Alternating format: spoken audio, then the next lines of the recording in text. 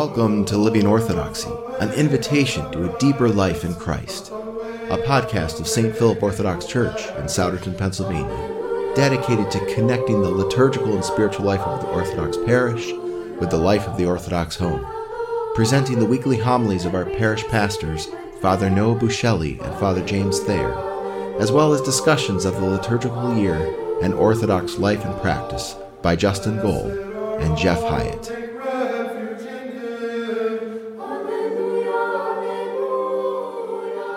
In the name of the Father, and of the Son, and of the Holy Spirit, God is one. Amen. Amen.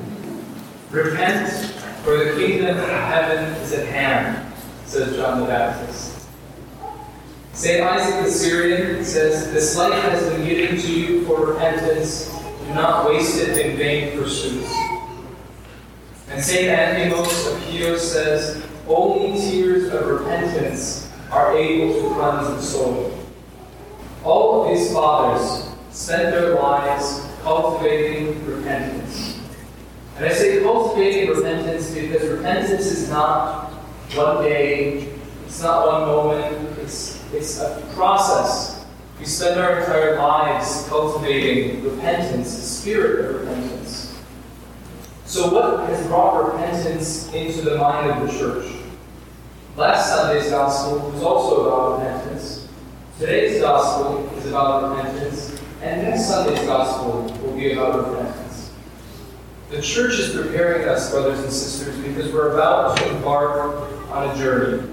Every one of us is about to begin the great and holy fast.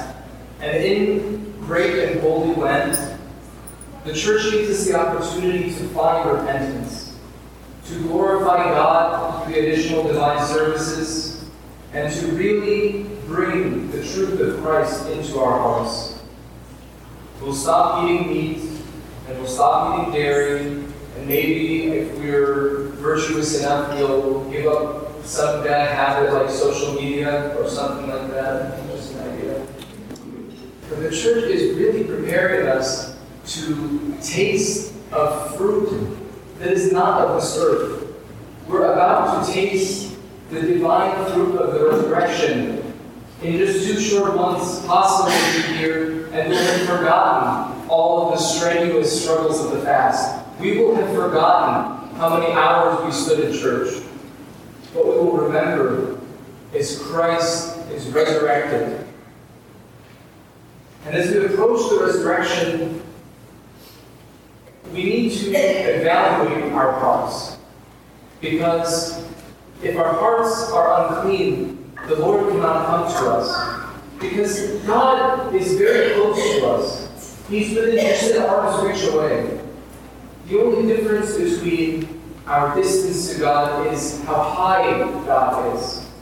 God is higher than all of us. And in order for Him to come closer to us, we need to elevate ourselves. We need to bring ourselves into a higher being, the true humanity.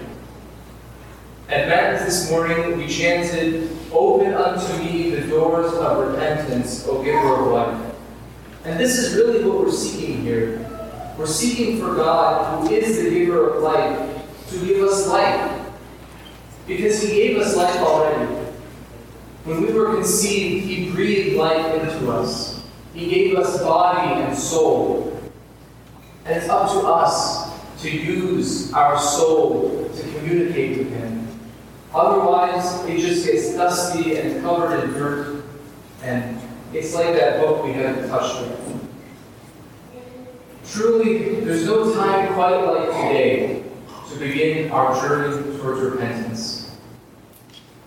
We're just 2 weeks away from Lent. 2 weeks.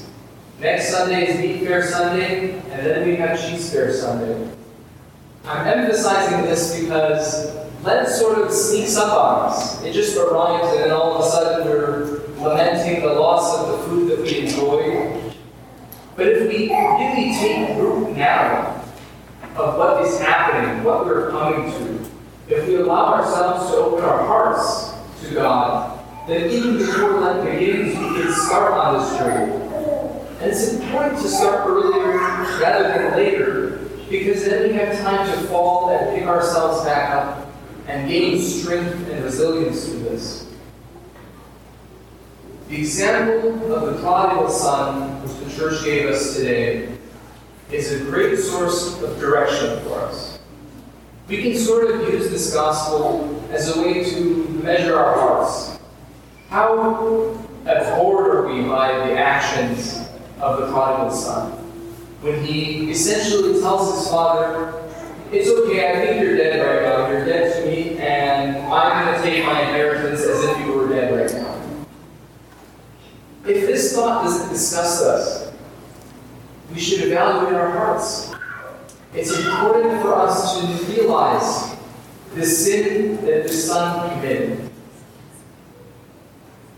Our parents are given to us as a gift by God. And like every gift, we don't know how long we have to hold on to it. Let's cherish our parents and understand all of the effort, the sacrifice they have poured into us. We locate the greed and hatred that dwells in our hearts based on the example of the prodigal. But also, like the prodigal, we might come to our senses. We might be lifted up again into God. We will be lifted higher than the earth. And when we come to our senses, that is when we realize true humanity. That's when we realize our true worth. Outside of repentance, our thoughts are what we are. We live them, we breathe them, we experience them. Inside of repentance, there is nothing but the sweetness of Christ and His love. Our movement away from sin is what truly brings God into our lives. If we don't make this conscious effort to remove ourselves from the stench of sin, then we're just going to be complaining about the smell for the rest of our lives. But if we open our hearts to receive the sweetness, we will not even have words to describe what beauty we're experiencing. A single, stray, humble thought can save us. And in the same way, a single, prideful thought will destroy us and all the progress we've made. This is why the fathers of the church emphasize watchfulness. We need to be watchful of our thoughts so that we don't fall into them, so that we don't become them. Because our thoughts don't come from us. They're from the evil one, and they seek only to take us away from God. Because our thoughts or our intellect, these are given to us by God as channels to enter God again, to communicate with God. And when we shut these channels by listening to our thoughts, there is no chance for God to bring us up again.